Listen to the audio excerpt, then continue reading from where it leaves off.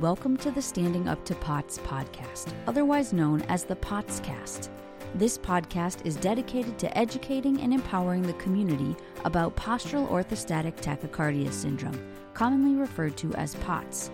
This invisible illness impacts millions, and we are committed to explaining the basics, raising awareness, exploring the research, and empowering patients to not only survive but thrive. This is the Standing Up to POTS podcast. Hello, fellow POTS patients and lovely people who care about POTS patients. I'm Jill Brooke, your horizontal host, and today we are going to interview our first POTS expert from India, Dr. Anjali Agarwal. She is a consulting physiotherapist in Hyderabad, India. Although she does telehealth consults all over the entire world, she was trained in the UK, and she is a wealth of knowledge about the big picture of POTS and associated comorbidities like hypermobility and collagen disorders, MCAS, long COVID, all of it, and so much more. Dr. Anjali, thank you so much for being here today. Thank you, Jill. Thank you so much for having me here. And lovely to, talk to all the patients who are hearing me too. Lovely to have me here. Thank you. Yes. So can you start by telling us about yourself, your work, your background, and what kind of work that you do? Yeah, Jill. So I'm a consultant physiotherapist, advocacy co-director for long COVID physio worldwide. Also, women's health specialist. So I look after a lot of pregnancy, pelvic floor, postpartum care, and also EDS hypermobile MCAS specialized physio. So I look after a lot of musculoskeletal disorder based, with a lot of issues related with MCAS and POTS. I was trained in the UK and India, and I have wealth of knowledge in terms of dealing with any kinds of back pain or slip disc arising because of EDS or because of MCAS as well. And I've been the physical literacy ambassador for one of the badminton academy here. So I propose, exercise and, being healthy, being physically active helps our bodies to fight any kind of lifestyle diseases. And also being a lifestyle consultant. So I look at holistic approaches to manage any disease condition. So whether it's MCAS or whether it's EDS, I do help all my patients through a lot of intermingling of, diet, nutrition, exercise, stress management, like CBT, cognitive behavioral therapy. So a lot of things together. I do help with that. Yeah, I know your specialty is being so thorough and approaching things from many different angles. And I'm super excited to talk about that. But since you work with people all over the world, and I don't really know anybody else who works with people all over the world, so I just have to ask, does POTS and MCAS and EDS and long COVID, does it look the same to you all over the world? Like, is there anything different about what you see in Indian POTS versus American POTS? Or the POTS or the patient experience? Like, does it seem that like gaslighting is the similar between nations? Or I don't know, like how's awareness? How's the experience? Any differences or any similarities? Yeah, Jill. So what I'm seeing is long COVID is almost a true picture copy of what we see in MCAS, EDS, and POTS, right? It's like one picture being fit into another picture. That's what I'm seeing it. So maybe my experience of already treating EDS, MCAS, POTS, I've been able to utilize in patients with long COVID. And, like when patients were saying, I'm having a high heart rate, or I'm feeling dizzy on standing, or I'm feeling reactive to all kind of food, or gastric upset, or I feel, like quite nauseated or sweating. I'm like, these are symptoms of what EDS, POTS, and MCAS patients have already been facing. So I find it's too correlated, long COVID and EDS, POTS, and MCAS.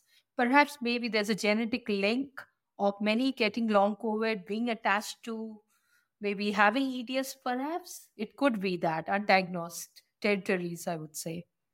And with reference to what we're seeing POTS patients in India versus POTS in America, I think America is quite enlightened with what POTS is all about, because they have people like you standing for POTS is there. They're advocating for POTS, right? We have doctors who understand POTS. But when in India, I think I'm the only maybe the physiotherapist who's talking about POTS in India, who's talking about long COVID POTS.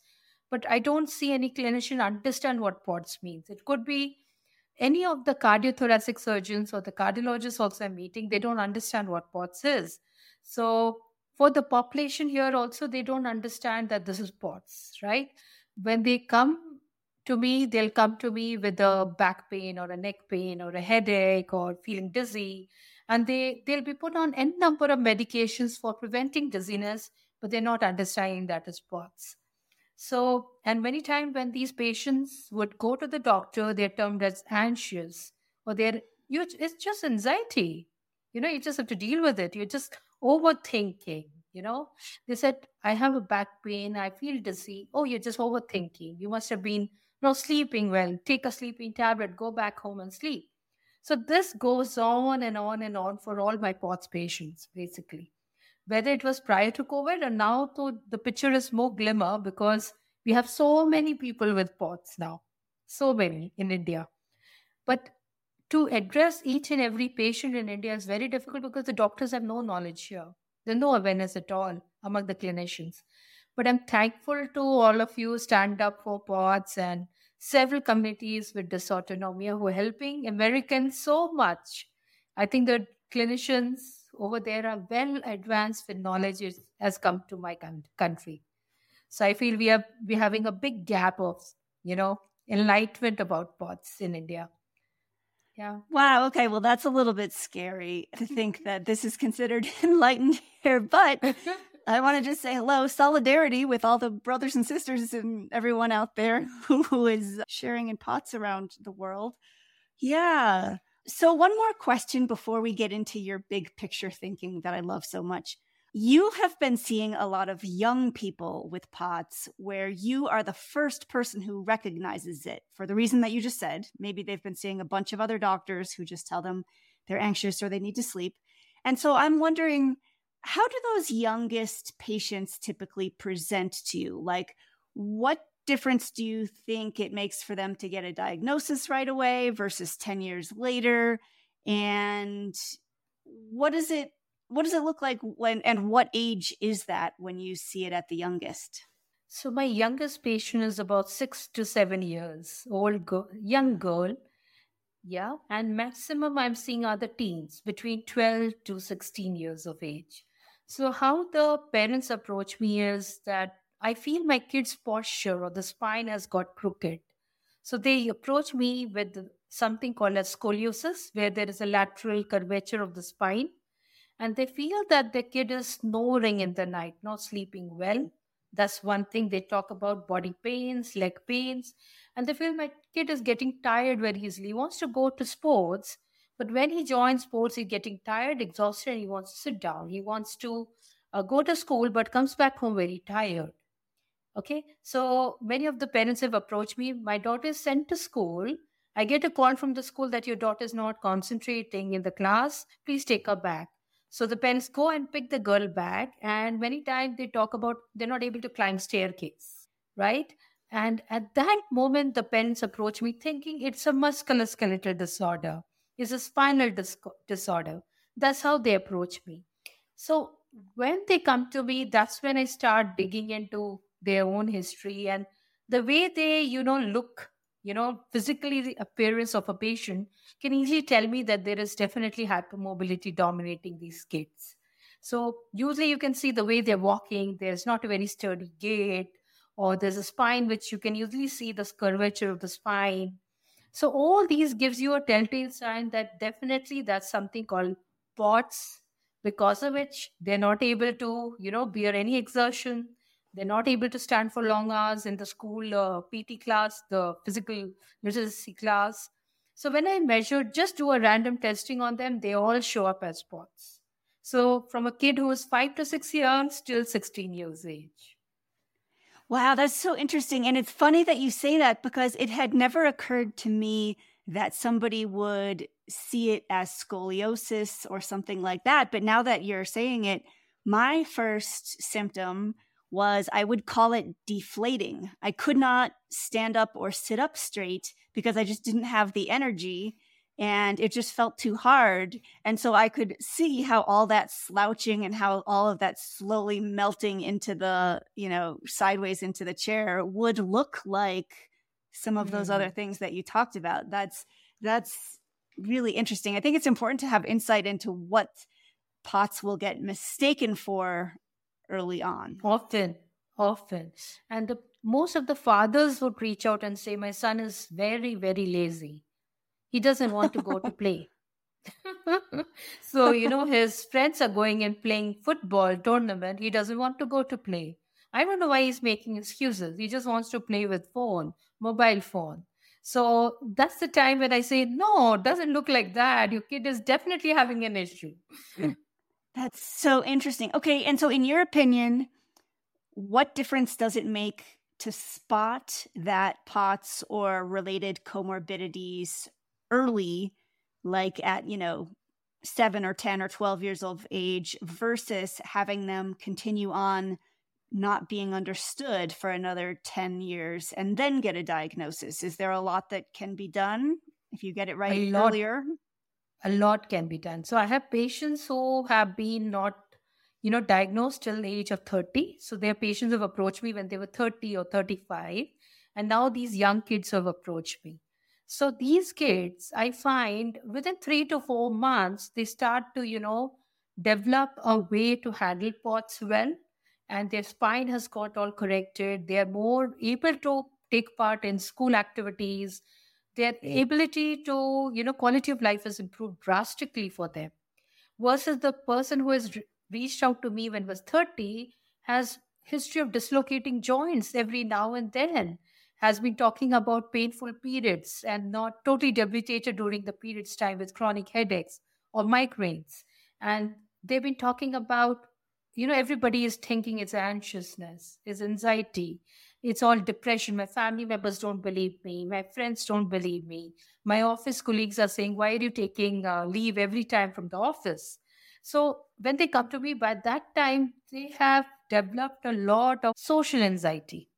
So they don't want to face the world because of whatever has happened to them, because nobody's believing them. Now, these young kids have approached me when their mind is not thinking that there's something wrong in them. So we can, really, meander the path for healing for them without they getting that social stigma that something is wrong with them.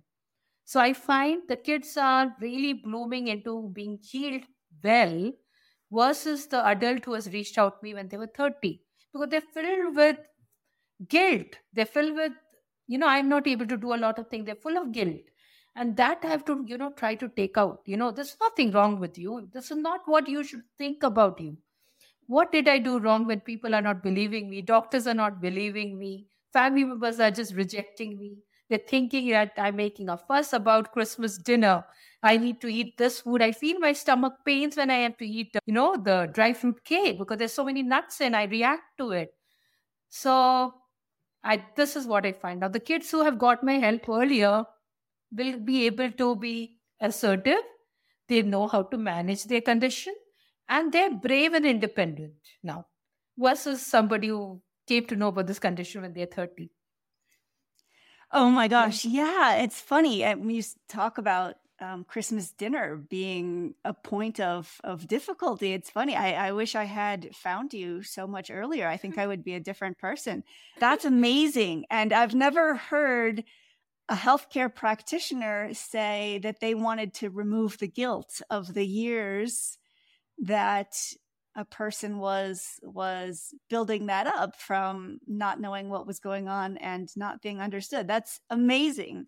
So you are also known for another thing that I love, which is saying everything in the body is connected. And I really appreciate that you seem to come at every patient with a whole lot of things to try from different angles.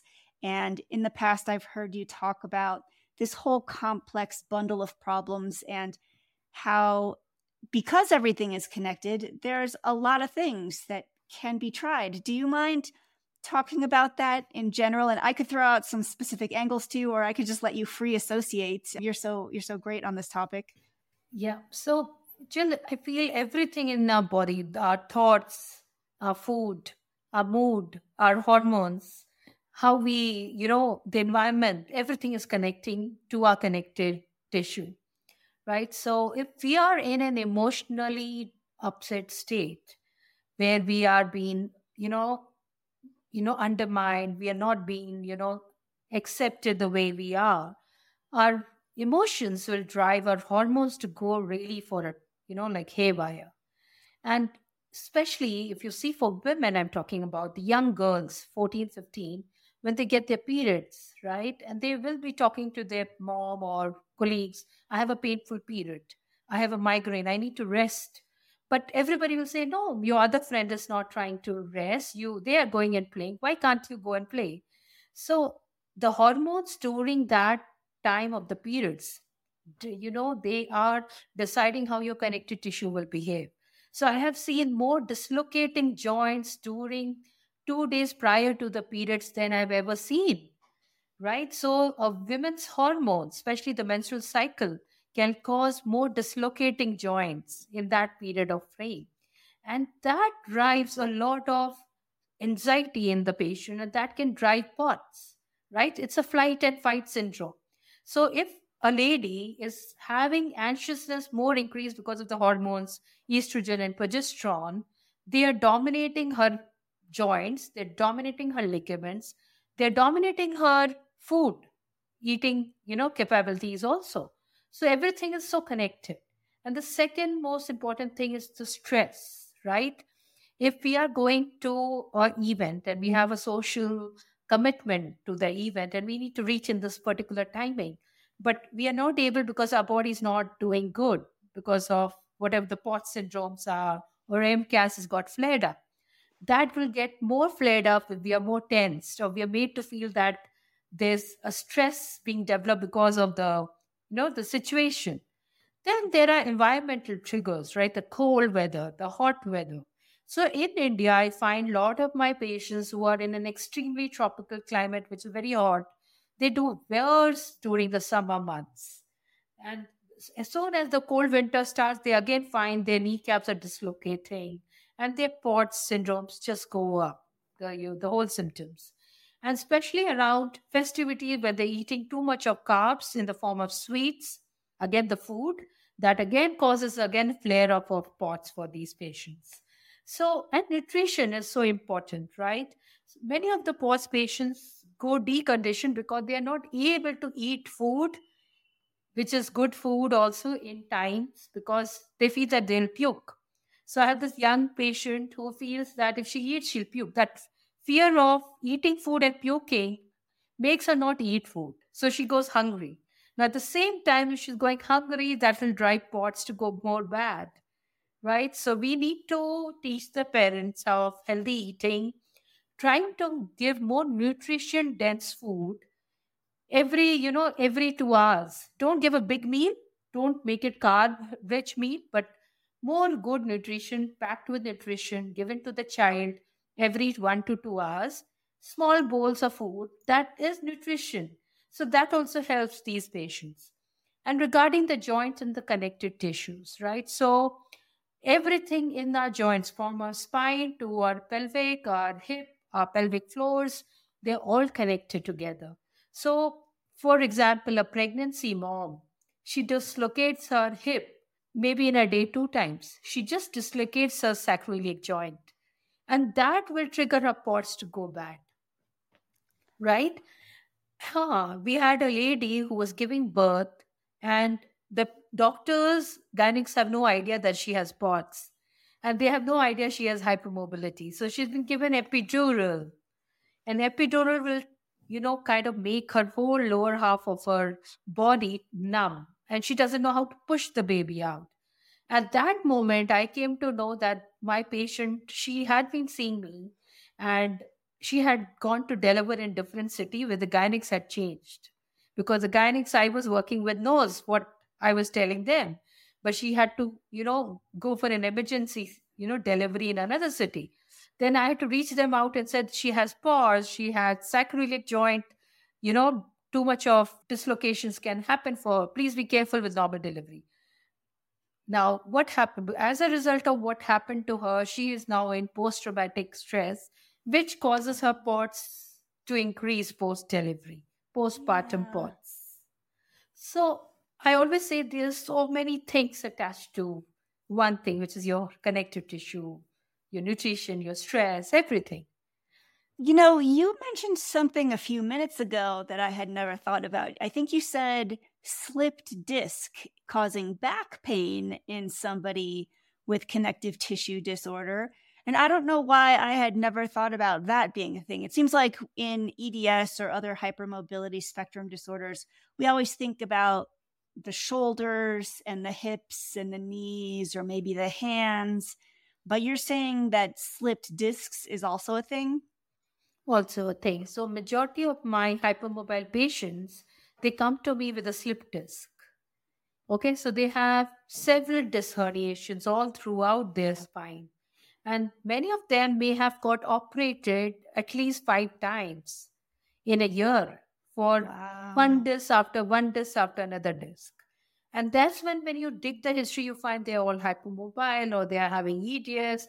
And POTS is again the biggest reason that they have hypermobility because because of the less blood circulation in your body parts, body organs, the spine and the muscles are not able to get strength. And that's why they end up, kind of getting into the spinal disc herniation or injuries. And two of my patients, one is the sister of another patient. They happened to be both hypermobile. Both were about to approach a surgeon for surgery when I said, no, wait. There's something else I need to talk about to all of you. So then I explained that they do have POTS and they do have MCAS. So if they handle MCAS and POTS, they would do very good with their hypermobility. So I feel everything is connected, the trifecta. So if you control POTS, you control MCAS, you control hypermobility. Okay, so I have heard other healthcare practitioners say that they suspect that some hypermobility is not just genetic, that it might be literally caused by the MCAS because some of those mast cell mediators, Correct. like the Correct. elastase 2 and others, actually can alter the collagen and make the Often. tissue more stretchy. And I feel like this is an important thing that patients need to know, because if you have overly stretchy collagen and POTS, in my mind, that could be two different systems showing mast cell activation syndrome. And my understanding is that you cannot get a diagnosis of mast cell activation syndrome by the consensus 1 or the consensus 2 criteria unless you have evidence of symptoms in at least two different systems. But if people are failing to recognize hypermobility and faulty collagen as one of those systems, and if they're failing to recognize POTS as one of those systems, they might be one of those people who says, oh, I don't have the trifecta. I only have POTS and EDS. Yeah. So I had one patient with long COVID and he had all this trifecta. He had POTS, MCAS, and hypermobility. More like, he was looking like a marfanoid features. Everything was marfanoid. And we worked a lot on MCAS factors for him, and he started to walk. He was bedridden. He had almost undergone and seen 50 doctors all over the world. Like he has seen 20 doctors in England, at least 30 doctors in India. So my thing is, long COVID is also doing something similar as MCAS, and that is causing spines to get affected, especially because, as you mentioned about the elastase, like the collagen getting faulty. And that is causing people to get bed bound also. I feel so. And this Wow. needs to get out to people. Yeah. Now, you had also mentioned that you specialize in pelvic floor therapy. And I have to admit, I've heard a couple patients say something about that, but I don't really know what that is. And it sounds like it could be another thing that is related. What's the pelvic floor? What is it involved with collagen? Can you just talk about it? So pelvic floor is your structure of, it's like a hammock-like structure, right? It's just helping you protect all your organs and protect your spine and protect, basically, it's just like a hammock covering for your organs, which involves your pelvic organs, your spine, and your abdomen muscles and everything. Now, the pelvic muscles are a very hypersensitive muscle group. They behave, they react to just like how MCAS would have triggers and environmental factors. The pelvic floor is very, very sensitive to MCAS reactions. The women tend to feel that they have vulvodynia, pelvic pain, sensitivity around the pelvic. So that's all coming because of MCAS. And as a result of POTS, what happens is they keep losing muscle mass in that area, and they tend to go very dysfunctional with core. And they always tend to have urine leakage, urine incontinence, which is again another symptom of POTS, where they want to have bladder sensitivity. They want to go for frequent urination. That's again a symptom of POTS. But again, if the pelvic floor is not strong, the spine can never be strong. So your pelvic floor is the structure for maintaining your spinal health. So that's why we see if the pelvic floor is gone all haywire, the spine will go dislocate, and then series of other joints will start dislocating. So that's your fulcrum of the body. And that needs to be taken care. So while women give childbirth or during periods, a women can dislocate the pelvic floor 10 times in a day. Oh, wow. So I might have to ask you if you would come back sometime and talk more about this, because there's a few more things about pelvic floor that I am certainly no expert on. But for example, I've had friends who have severe EDS who have had prolapses that I think might be related. And I have also heard about pelvic mesh. I don't know if you've heard of that, but when some people have, I don't even know what kind of issues with their pelvic floor, they might have implanted pelvic mesh to try to help provide support. And my understanding is that there's a lot of people, I think there's a class action lawsuit right now for people who have not done well with that. And I think that their bodies have had immune responses to it. And I've heard some of the mast cell doctors hypothesize that maybe if you have severe MCAS, you may not react well to foreign things implanted in your body. And so this can potentially snowball into something really disastrous for some patients. And it sounds like you might have ideas of how, if you get ahead of it early on, you could do therapy and maybe prevent some of this stuff. Yeah, so I have a mom who has MCAS, bad MCAS, and she's been asked to put a mesh because of a prolapse, right? And then when we dig into her history, her mother had mitral valve prolapse. She's hypermobile. Her mother's hypermobile. So there's a link of undiagnosed EDS. So then I had to get back to the gynecologist and said, no way, we will manage her prolapse through exercises. And we did it. She's better off. The prolapse, which was about like 1 inch, has gone back in. And we've been told what kind of activities she should be doing, what she can avoid. And the days when she eats pastas, right, it's carb, she'll have a bad prolapse incident. So she have been told what kind of food she can avoid so that she's not constipated, how she can manage her MCAS, because she's reacting to the cheese. She's reacting to the pasta and the cheese. Right. And in case there's people listening who don't know what a prolapse is, can you say what that is? So prolapse, just like a pelvic floor, is just like a door for protecting all the organs, like our, vagina and our bowels, not to kind of pop out from the pelvic floor. So it's like a door. It's like a guard for protecting these organs. Sometimes because of EDS or people with hypermobility, they have overstretchy pelvic floors.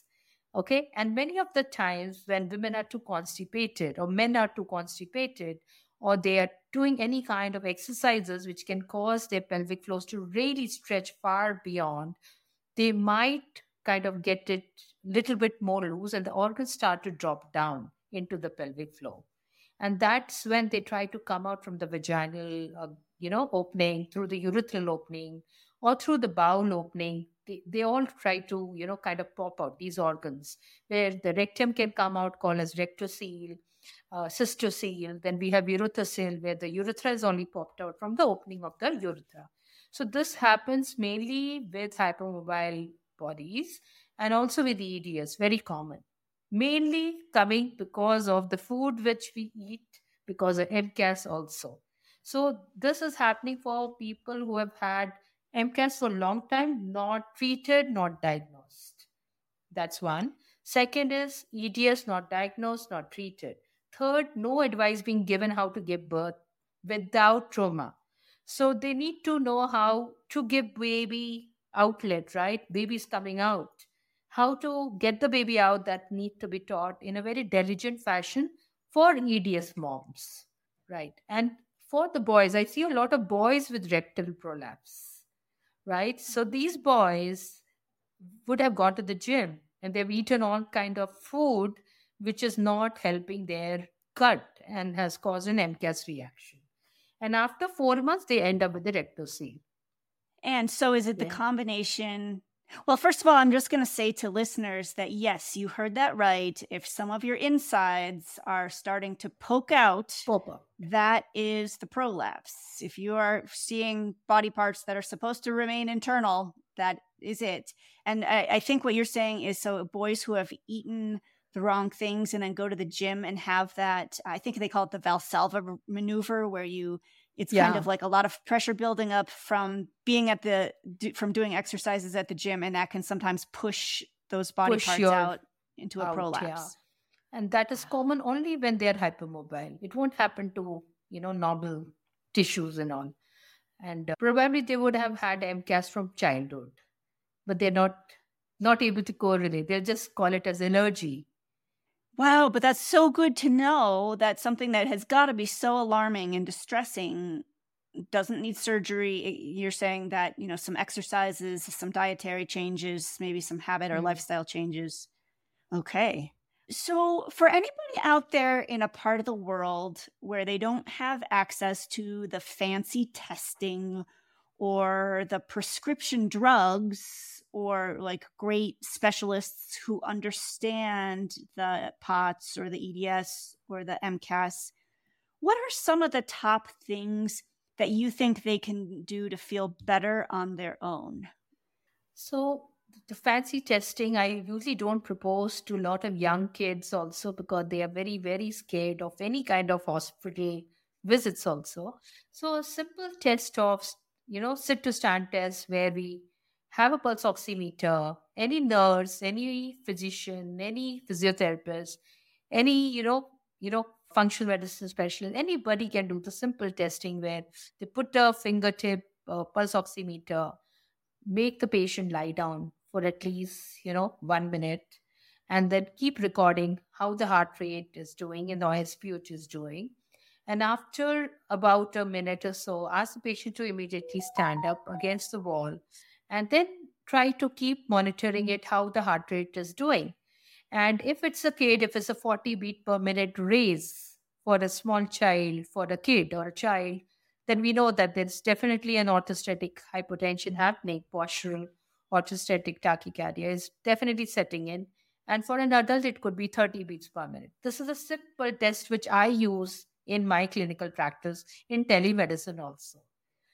Yeah. So it has helped to, tailor down the approach to one very basic things where we know that there is spots.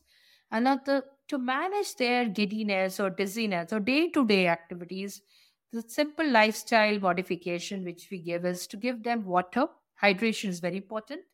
Hydration with electrolytes, or hydration with, just a pinch of salt and more salty stuff to be eaten, or, just to help them with the blood volume.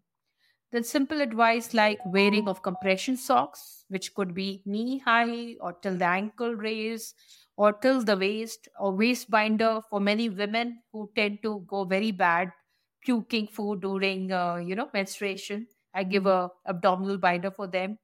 And then trying to manage good amount of sleep, because we see the flares up come when the person is not slept well in the morning. So I always tell them, have a head raise about like 30-degree height with pillows popped up, and then try to sleep off, trying to maintain dim lighting because, again, the lighting and the surrounding and the environment of the room will affect their sleeping pattern.